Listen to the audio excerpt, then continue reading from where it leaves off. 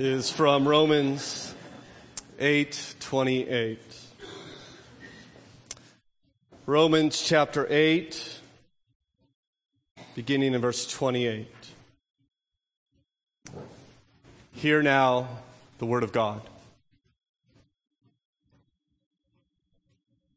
And we know that for those who love God, all things work together for good, for those who are called according to his purpose.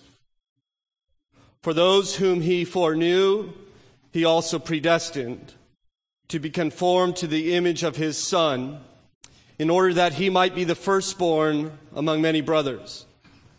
And those whom he predestined, he also called. And those whom he called, he also justified. And those whom he justified, he also glorified. Let us ask for help. Father in heaven, we come now to your word, in which you have chosen to reveal yourself. In fact, I believe, Father, we shall set our minds' attention perhaps on one of the most glorious promises ever offered, the promise of your gracious, absolute sovereignty in our life for our good. Help this morning to change us as we hear from you, we pray in Jesus' name. Amen. Well, our brother Jeff mentioned America's Great Awakening. That awakening was brought about, or God chose to bring it about, largely through a hero of mine, a man named George Whitefield, who was perhaps one of the greatest English-speaking preachers ever. I appreciate a story about Whitefield when he was traveling with a companion, as he was a traveling preacher in this day in America, and he learned of a widow with a large family who was unable to pay her rent. And therefore, the landlord confiscated all of the widow's furniture. Well, when Whitefield heard of this, he gave this widow 5 guineas in order to pay her rent and to have her furniture returned to her. Well, when Whitefield's traveling companion realized what he had done, he knew that this large sum of money was money that Whitefield could ill afford, and he commented as such. Whitefield responded to his friend by saying, "When God brings a case of need before us, it is that we may relieve it." And so the matter was settled. Well, they continued to travel on down the road, and not long after that conversation, they were confronted by a robber. This robber demanded that both gentlemen give all the money that they have. Whitefield had none. He noted the irony to his friend as the robber departed, how it was better for him to give his money to a needy widow than to a robber. Well, they traveled down the road, and the robber returned once again. This time he demanded Whitefield's coat. Well, Whitefield consented to give him his coat, but he asked for the robber's tattered coat in return, for it was an extremely cold day. And so the robber consented, gave him his old tattered coat, and took Whitefield's nice preaching coat, and off he went. Well, it was not long after that the robber was coming upon them a third time, this time at a quick gallop. And Whitefield and his companion were not sure what else he would ask of them, and they were somewhat intimidated by the prospect, and so they galloped on in their horses and outran the robber, finding refuge in a village. Well, it's in that village that Whitefield realized what the robber was after, as he took off that old tattered coat. For in it he not only found 5 guineas, but 100 guineas more. And we look at this story, don't we? And the verse that perhaps comes to mind is the verse we shall set our heart's attention on. All things work together for good, for those who love God, for those called according to his purpose. But Pastor Stephen Davies asks, what would if we say if Whitefield never got the robber's coat? Would we still quote Romans 8:28? Or what if Whitefield had his horse stolen? Or what if his friend was killed? Or what if Whitefield himself was killed? Do we still say all things work together for good? For those who love God, who are called according to his purpose? What about around the world? As we know, our brothers are arrested for their faith in Christ, or a famous pastor's son commits suicide, or brothers and sisters deal with miscarriages and cancer in children and job losses. What do we do then with Romans 8:28? Or what about the mundane realities in our lives? Traffic tickets and broken appliances and children bickering and burnt dinners. Does Romans 8:28 apply to those issues? Or what about sin? What about divorce and sexual harassment and bomb blasts that end marathons and disunity in the church? At those times, do we say all things work together for good? Or what happens if the sin is mine? What if I'm the one who commits adultery? What if I'm the one who steals or kills? Do I still say about me, all things work together for good? We come this morning to study perhaps one of the most cherished scriptures in all the Bible. Perhaps next to John 3:16, Romans 8:28 is the most valued by God's people, and I believe rightly so. This verse, above all else, I think is a refuge for many people who are troubled and tired, who turn to Romans 8:28 to find strength and comfort. At times when life is painful, seemingly pointless, people cling to this verse, believing that even in the midst of their misery, God is working all things together for their good. It is a pillow upon which the weary Christian may rest his head. It is rightly a cherished verse, and yet quite often, I believe, a misunderstood one as well. And so let's be clear. God is not saying in this verse that bad things do not happen. That is not what Romans 8:28 tells us. Moreover, it does not mean that bad things will be immediately reversed into good things. It does not mean if you lose your job, don't worry, Romans 8:28, you'll find a better job. Because sometimes you don't get a better job. Sometimes you don't get another job at all. It does not mean the cancer is healed or you get married or get out of prison. Friends, I think sometimes we use this verse as kind of a Christian rabbit's foot whenever trouble comes upon us, that we rub and tell us that everything is going to work out for it to be easy and happy and comfortable for us. That is not what this verse teaches. It is rather a promise from God that when bad things happen, difficult and challenging things, they never happen by accident. They always happen according to God's plan, and God's plan, God's purpose for you is good. Nothing will happen in your life that will hinder God's purpose. You know, the Bible tells us in Ephesians chapter 1 and verse 11, we have been predestined according to the purpose of Him who works all things according to the counsel of His will. He works all things according to His will. Nothing will stop God's plan for you. No tragedy, no trial, no distress, no danger, no suffering, sickness, or sin will hinder God's plan for you. Nothing will stop it, and His plan for you is good. And if you believe Romans 8:28, then I believe this is your refuge for times of trouble. I believe this is your shelter in which you shall flee. I believe this to be your anchor in which you shall hold on to in the midst of storm. I appreciate what John Piper writes in his wonderful book, Future Grace. He says, nothing can blow you over when you are inside the walls of Romans 8:28. Outside Romans 8:28, all is confusion and anxiety and fear and uncertainty. Outside this promise, there are the straw houses of drugs and alcohol and numbing television and dozens of futile diversions. There are the slat walls and tin roofs of fragile investment strategies and fleeting insurance coverage and trivial retirement plans. There are the cardboard fortifications of deadbolt locks and alarm systems and anti-ballistic missiles. Outside are thousands of substitutes for Romans 8:28. But once you walk through the door of love into the massive, unshakable structure of Romans 8:28, everything changes. There comes into your life stability and depth and freedom. You simply can't be blown over anymore. The confidence that a sovereign God governs your good, for your good, all the pain and pleasures you will ever experience is an incomparable refuge and security and hope and power in your life. When God's people really live by the promise of Romans 8:28, from the measles to the mortuary, they are the freest and the strongest and the most generous people in the world.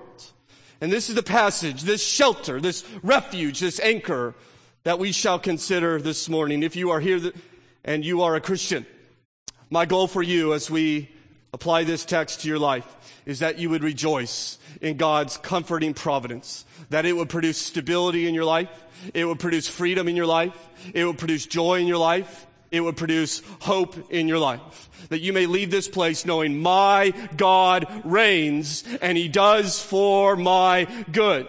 You know the power of hope, friends? You know what hope can do in your life? Hope can overcome discouragement.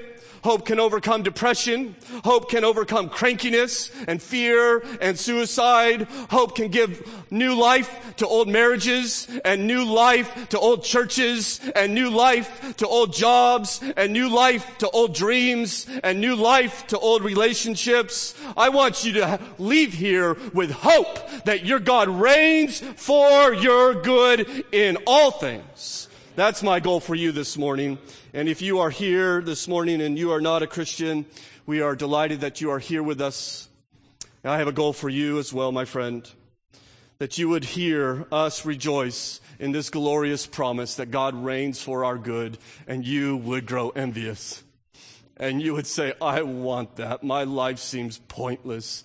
I want a good, benevolent God reigning over me for my good, and you would bow your knee to Jesus Christ, the risen one, as your Savior and God. 4 realities in this promise. Number 1, God's promise is reliable. Number 2, God's promise is comprehensive. Number 3, God's promise is good. And number 4, God's promise is for Christians. First of all, consider with me, God's promise is reliable. You notice the first couple words here in verse 28? And we know, he says, that for those who love God, all things work together for good. This is something that the Bible says we don't wish for. We don't want necessarily all things to work for our good, although we do want it. It doesn't say that. This is not something we dream that would be true. This is something the Bible says we know to be true, that we may have confidence that it is true, that his promise is reliable. We know this to be true. Now, he does not say here that we see that all things work together for our good, does he? Because most of the time we don't see. Most of the time in the midst of hardship and trouble, we have no idea how this is going to work out for our good. How is he going to bring good out of this evil? I trust one day we'll see it. I trust when you ascend to the heights of heaven and are able to look down upon the plan of God's life, you will see how it all fits together. In fact, one pastor says the most repeated phrase in heaven is going to be, well, what do you know? Right? Right? I think he may be right. We may look back and see that teacher or that car accident or that broken appliance or that time of prayer or that frustration or that discipline of that child or that sermon I preach. Well, now I see how it all works together. That cancer, that broken relationship, that disunity, that bomb blast or that blast in West Texas. Oh, now, well, what do you know? Now I see it, how it all works together. We don't see now. We know now. We know that God works all things together for our good. One day we shall see. And by the way, I want you to understand this text also does not say we feel that all things work together for good. Sometimes we feel the opposite. Sometimes we feel abandoned. Sometimes we feel overcome. And we don't know how we're going to make it through the day. We feel like we're drowning in a sea of confusion.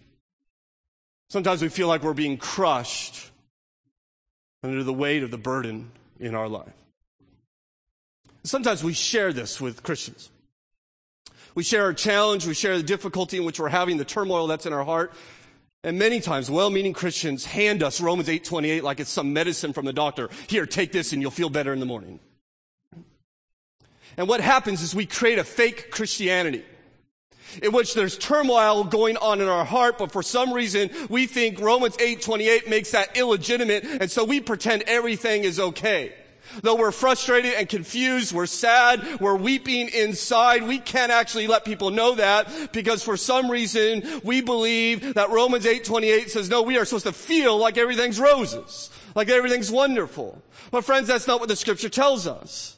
It says we know that this is true. We may not always feel that it is true. In your life, there will be times of sorrow and sadness, hardship and difficulty, and you'll feel abandoned by God perhaps, and you will cry out to God. You'll feel alone. It's not true, but you may feel it. And it's at those times we must fight for faith. We must fight to believe the truths that we know. Fight to believe Romans 8:28. I'm not alone. He is ruling in my life. And pray to God that your heart would follow that which you know to be true. Friends, I tell you this promise is reliable. The question I have for you this morning is, do you trust him? Do you trust him in the midst of the situations in which you come in this room this morning? That he is working in every single detail. Do you know that to be true? The Bible says you ought to know it, that his promise is reliable. But secondly, we see that God's promise is inclusive. He says here, and we know that for those who love God, all things work together for good. What works together for good? All things. All things. Big things, new babies, early retirement, little things, apple pie, a cup of coffee, good things, intimacy with your spouse, promotion at work, encouragement from a friend, refreshing rain, peace on earth. Bad things, trouble with your spouse, being passed over for a promotion, being backstabbed by a friend, tornadoes, and war on earth. All things, I believe, means all things. And Paul is no idealist. He doesn't deny that there is trouble in this world. In fact, he keeps repeating himself over and over again in Romans chapter 8. He said in verse 18 that we have sufferings in this present time. In verse 20, he says there's futility in creation. In verse 21, he says all this world is subject to decay. In verse 23, he says we groan as we await the redemption of our sickly and weak and painful bodies. In fact, note verse 39, a text we shall consider in the coming weeks. When he says, who shall separate us from the love of Christ? Shall tribulation or distress or persecution or famine or nakedness or danger or sword? And so he undoubtedly concludes all these things into all things. And what he comes and tells us is that we know that all things, whether it be suffering or futility or corruption or sickness or pain or tribulation or distress or persecution or famine or nakedness or danger or sword, all these things are working together for your good. Now, friends, let's be clear. He is not saying that all things are good. Some things are evil. Some things are bad. Hate is not love. Death is not life. Disunity is not unity. But there are many bad things in this world. All things are not good. But all things, including the bad things, are turned by God for our good. Are meant by God for our good. The great Old Testament example of this is, of course, the life of Joseph, who was betrayed by his brothers, separated for his entire adult life from his father, sold into slavery, sexually harassed, falsely accused, falsely imprisoned, and forgotten in a dungeon. All these things are evil things. And yet Joseph, looking back on his life, declares, if you will, the Old Testament version of Romans 8:28 in Genesis 50 and verse 20, saying, as for you, you meant evil against me, but God meant it for good, to bring it about that many people should be kept alive as they are today. I want you to hear what he says. You meant evil. It was evil. God meant good. You see the purpose in this, by the way. You intended, you meant, you purposed, you planned for my evil, but God in your evil meant, purposed, planned, intended good. This tells us that God doesn't come at the end of the evil and fix it. Right? It's not tragedy hits and God shows up and says, okay, I know how to take care of this. I could turn this around for your good. No, friends, the Bible's not telling us is that God's not an ambulance driver. He doesn't show up at the wreck and say, okay, I'm really good. I could put you back together. He's not the guy that we call when we are in trouble necessarily, who comes and is Mr. Fix-It. No, he actually means through the event for our good. He rules over it all. This is what Joseph is saying. God did not watch the evil events unfold in my life without a plan or purpose. He meant all this evil to be for my good. My brothers meant it for evil. God planned it for good. In fact, he'll say earlier in Genesis 45 and verse 7, God sent me before you to preserve for you a remnant on the earth. Right? The brothers sold him as a slave. And he says, in being sold as a slave, God was sending me to save. He meant it for good. And by the way, who's good? Often I think we say, well, of course, Joseph is referring to his own good. You meant it for evil against me, but God meant it for good for me. But that's not what the text says, if you read it carefully. Listen to Genesis 50:20. As for you, you meant evil against me, but God meant it for good, to bring it about that many people should be kept alive as they are today. And so what he's saying to his brothers says, you meant evil, but God meant good for you. Even in your sin of selling me as a slave, God ruled over it, ruled through it to bring it about for your preservation, for your good. Friends, God it ordains, if you will, allows, means, intends, purposes, whatever happens in your life to come against for you, for your good. Whether it's evil against you or hardship against you or suffering against you, none of it will frustrate God's plans for you. He rules over you. This means there are no accidents for us. He's ruling over all things. And so I ask you this morning, what troubles do you bring into this auditorium? I mean, what is it in your life that you wish was not there? Or what is it that you wish was there and is not? Maybe it keeps you awake at night. Causes concern in your heart. What troubles you? I tell you, based upon the authority of God's word, whatever it be, it is meant by God for your good. He means all things for your good. If your spouse leaves you, that will not stop his plan for your good. If an accident cripples you, that will not stop his plan for your good. If a drunk driver robs you of a loved one, that will not stop his accident for your good. If a coworker lies about you, that will not stop his purpose for you good. All things is used by God for your good. We don't always enjoy them, but he tells us he's using them for our good. Do you trust him? In the midst of your pain today and the suffering and the things that frustrate you, do you trust him? Do you believe that though you may not enjoy it, your loving Father is using it for your good? He calls for you to believe in him. Of course, this raises the question, well, what is then our good? This leads us to the third point this morning, that God promise is good. We see this, and we've already established this a number of times, when he says he works all things together for your good. Well, let me tell you what good is not. Good is not your comfort. It doesn't say God works all things together for your comfort, or for your ease, or for your bank account, or for your health. It does not say that God works even all things together for your happiness. This is not the promise that everything turns out okay, that it's always nice weather and good friends and a healthy body. That is not what God is saying at all. That's not the good in which he is describing. In fact, I love the story in which Paul is sailing to Rome in Acts chapter 27, and a storm comes upon the ship. And all the sailors think they're going to drown, and they start tossing cargo overboard in order to lighten the ship, and they think they're going down, and they're all panicked. Well, an angel comes and appears to the apostle Paul, and he says to him, I bring you good news. You're going to be saved, but the ship is going to run aground. Which is somewhat puzzling to me. Because if God went to all the trouble of sending an angel, why can't he just take the ship to shore? Or at the least just pick up Paul and fly him over to the island. But Paul says, no, wait a second. He has a message. We're all going to be okay, even though the ship is going down. In fact, he says in Acts 27 and verse 25, I have faith in God. Faith that everything will turn out right. Faith that it's smooth sailing from here on out. No, he says, I have faith in God. We must run aground. That's what I trust. God's in control. and we're going for a swim.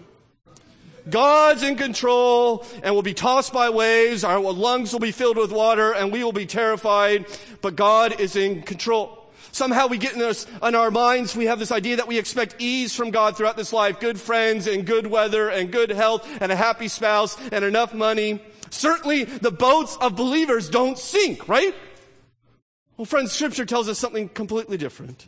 He does not promise you a long and happy life. He does not promise you that every difficulty leads to something better. What he promises you is your good. Now, the problem is that your good and God's good may not be the same good. All right? If you have children, you know all about this. Children think something's good for them, but God has given them parents because they know better. Well, you have a parent. His name is God, and he knows what is better for you. Your good may not be like his good. He tells us his good in verse 29. For those whom he foreknew, he also predestined. Here it is. You want to know what's for your good? To be conformed to the image of his Son. That's your good. To become like Jesus. This is what God thinks is good. He thinks this is, in fact, the best for you, that you may become more like Christ. And so what he will do is he will give you happy marriages and a nice car and a satisfying job and Duke national titles so that you may learn to be appreciative to God. And then at times he may give you troubled marriages and broken cars and a hard job that you may learn to trust God. That he may have to defeat an idol in your life or remove greed from your life or destroy pride in your life or send you on the mission field or move you in a certain direction in order to conform you into Christ's likeness. God is doing something in your life, friends, I think is far greater than you have any idea. He wants so much more for you than you can possibly dream or think. I love what C.S. Lewis wrote. Imagine yourself as a living house. God comes in to rebuild the house. At first, perhaps you can understand what he is doing.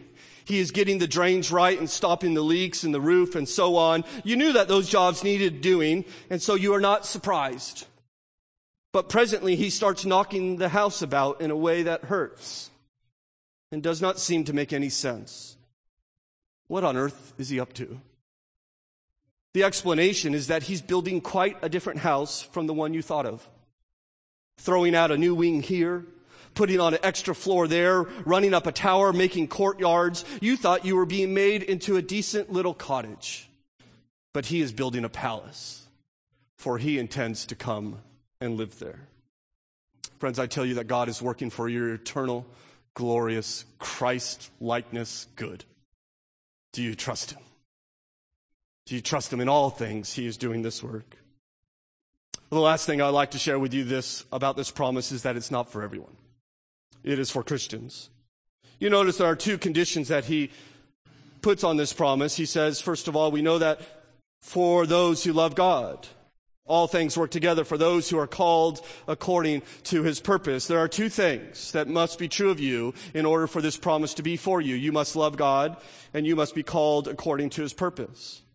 Now, if you don't love God, this promise is not for you. If you're not called according to God's purpose, this promise is not for you. And so what does he mean here? Well, first of all, consider to love God. He says, for those who love God. Now, we won't spend much time here. I think it's pretty simple. But I want to be clear. He's saying it's not for those who love God's gifts. It's for those who love God himself. We've seen in Romans 8, our study here, that God is just unfolding for us gift after gift after gift. God gives good gifts: forgiveness, justification, providence, heaven, no hell. And we rightly delight in these gifts and want these gifts. But who are we to love? Not simply the gifts, but the one who is giving. In fact, these gifts just simply tell us more about who God is. He's a forgiving God, and he's a justifying God, and he's a ruling God, and he's a heaven-creating God, and we ought to delight in him. We ought to love him. We ought to want him. Last night at dinner, my 4-year-old son, Gideon, looked at me and says, Daddy, God is my treasure. And I said, Amen. Do you want to preach tomorrow? I like that message. We ought to love God. It's not his gifts are my treasure, but God himself is my treasure. That's what it means to love God. Friends, if you're here today and you're not a Christian, I tell you, based upon the word of God, you do not love him. You do not love God. You may think you do. It is a lie. You've been deceived. I stand upon the authority of God's word this morning. Bible tells us if you are not a follower of Christ, you do not love him. Whoever does not have the Son does not love the Father. That's what Scripture tells us. And so I encourage you, I plead with you, pick up a gospel this week. Look at Jesus. You know, Jesus says, if you've seen me, you've seen the Father. Consider his love and his mercy, his might and his power, his courage, his compassion. Consider the cross, consider the empty tomb. Read the book of Acts, see how God takes wicked people, redeems them into people full of kindness and generosity. See what God has done. Consider who he is. And maybe you'll conclude, I do love him. He is glorious. I love him. And you bow your knee to Jesus as your Savior and Lord. And I tell you, if that happens to you this week, all things will work together for your good because you love God. Some of you that perhaps here are not a Christian, and I say things like that, and you have no interest in considering God. Right? You're just wondering when I'll stop talking. Right? You want to watch TV. That's what you're thinking about. You want to get out of here so you could go to lunch. I understand that. I was once in that place. But I do want to tell you, rather frankly, based upon God's word, in fact, Romans chapter 2 tells us that not only does this promise not hold for you, but rather all things that God gives you are storing up for wrath against you. That as you neglect him and the kindness that he's brought upon you, you will be accountable for that one day. I want you to know that, because I don't think this is silly or trivial. I think your eternity is at stake. God has been so incredibly good to you and kind to you, even this very moment, lending you breath to breathe. And you still refuse him, even though he offers you grace and mercy. I pray God would change your heart. Well, of course, he says this promise is not only for those who love God, but those who are called by God. So what does it mean to be called by God? Well, I don't think he means whoever hears the gospel call. In fact, he uses this phrase in verse 30, right in the middle. He says, and those whom he called, he also justified. And so the called people who he's referring to are the same people who are justified. So it's not everyone who hears the gospel who are called in this general sense, but those who hear a call and believe, who love God. In fact, what does our call by God have to do with our love for God? Well, friends, I believe that the reason you love God today is because that God has called you. I believe his call enables your love. In fact, turn with me to 1 Corinthians chapter 2 as we finish up our time this morning. 1 Corinthians chapter 1 is one book after the book of Romans. In 1 Corinthians chapter 1, we read in verse 22, for Jews demanded a sign and Greeks seeked wisdom. Verse 23, but we preach Christ crucified, a stumbling block to Jews and folly to the Gentiles.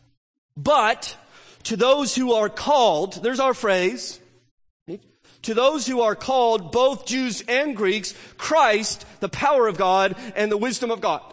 And so Paul says, I'm preaching the gospel, and for many people, Jesus seems foolish and silly and weak. But there are a group who are called by God, and they see Jesus as powerful and mighty and winsome and glorious. You see, to be called by God is to be given by God ears to hear the gospel and a heart to rejoice in Jesus. I like the illustration that has been often given to explain this call. That before you were called, it was like you were sleeping. And you were in your bedroom sleeping, and while you were sleeping, you were dreaming of Jesus. And you dreamed of Jesus, and he just seemed silly to you. He just seemed weak and odd to you. And there's nothing attractive about him at all. In fact, you didn't understand why everybody gets so excited about Jesus. There's a whole group of Americans that are so excited about Jesus, and you think they're kind of fanatical and radical and extreme. Why do they get so worked up about him? And you have this dream about Jesus, and then one day Jesus walks into your bedroom. Not in silliness and foolishness, but in the glory of resurrection power and Calvary love. And there he stands by your bedside. And then in comes the Holy Spirit, and he hovers over your sleeping little mind. And he whispers to you, awake, get up. And you open your eyes. And there Jesus stands at your bedside. He does not look silly to you at all. But he looks powerful and loving And you now realize all your previous thoughts about Jesus have been the product of a sleeping mind, and that he has given you eyes to see him. And you see him in the radiance of the glory of God, and you love him. You delight in him. I think this is what it means to be called by God.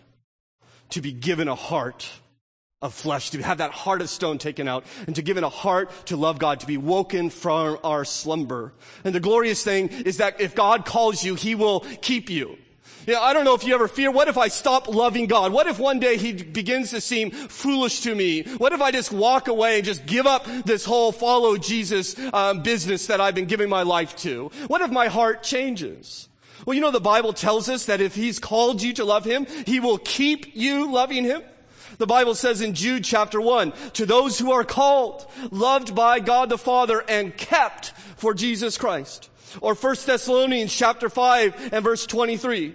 May your whole spirit and soul and body be kept blameless at the coming of the Lord Jesus Christ. He who calls you is faithful. He will surely do it. Friends, if you've been called by God this morning to love him, he will keep you in that love for him. For he has called you. In fact, called you according to his purpose. His purpose, as we've already seen, is to make us like our older brother. To make us like Jesus. And so I tell you as we end this morning, life is not promised to be easy to you or comfortable. There will be bad things in your life and even evil things. But I tell you on God's word, all things are working together for your good. In fact, I believe all things from the beginning of your life to the end of your life and on to eternity are working to make you like Jesus. Do you trust him? Do you believe this to be true in the midst of your sorrow and trouble and hardship? Does your faith work? Is it strong when things are difficult? I think he wants to know, do you trust me? In fact, I think this promise is so powerful that it will set you free if you trust him from worry, from anxiety. I tell you this morning, be free from fear. All things work together for your good. I tell you this morning, be free from uncertainty. All things work together for your good. Be free from crankiness and frustration. All things work together for your good. Let hope abound in Hamilton Baptist Church. All things work together for our good. Let power abound in Hamilton Baptist Church. All things work together for our good. Let courage abound in Hamilton Baptist Church, for all things work together for our good. Let enemy-loving, unity-creating, cheek-turning, generous living, grace-giving, risk-taking abound, for all things work together for our good. Your God reigns today, and he reigns for your good, and forever shall do you trust him. A.M. Overton trusted him. As we end this morning, years ago he penned his affirmation of that trust, saying, my Father may twist and turn, my heart may throb and ache, but in my soul I'm glad I know he maketh no mistake. My cherished plans may go astray, my hopes may fade away, but still I trust my Lord to lead, for he doth know the way. Though night be dark and it may seem that day may never break, I'll pin my faith, my all in him. He maketh no mistake. There's so much now I cannot see, my eyesight far too dim. But come what may, I'll simply trust and leave it all to him. For by and by the mist will lift, and plain it all he'll make. Through all the way, though dark to me, he made not one mistake. Let us give him thanks.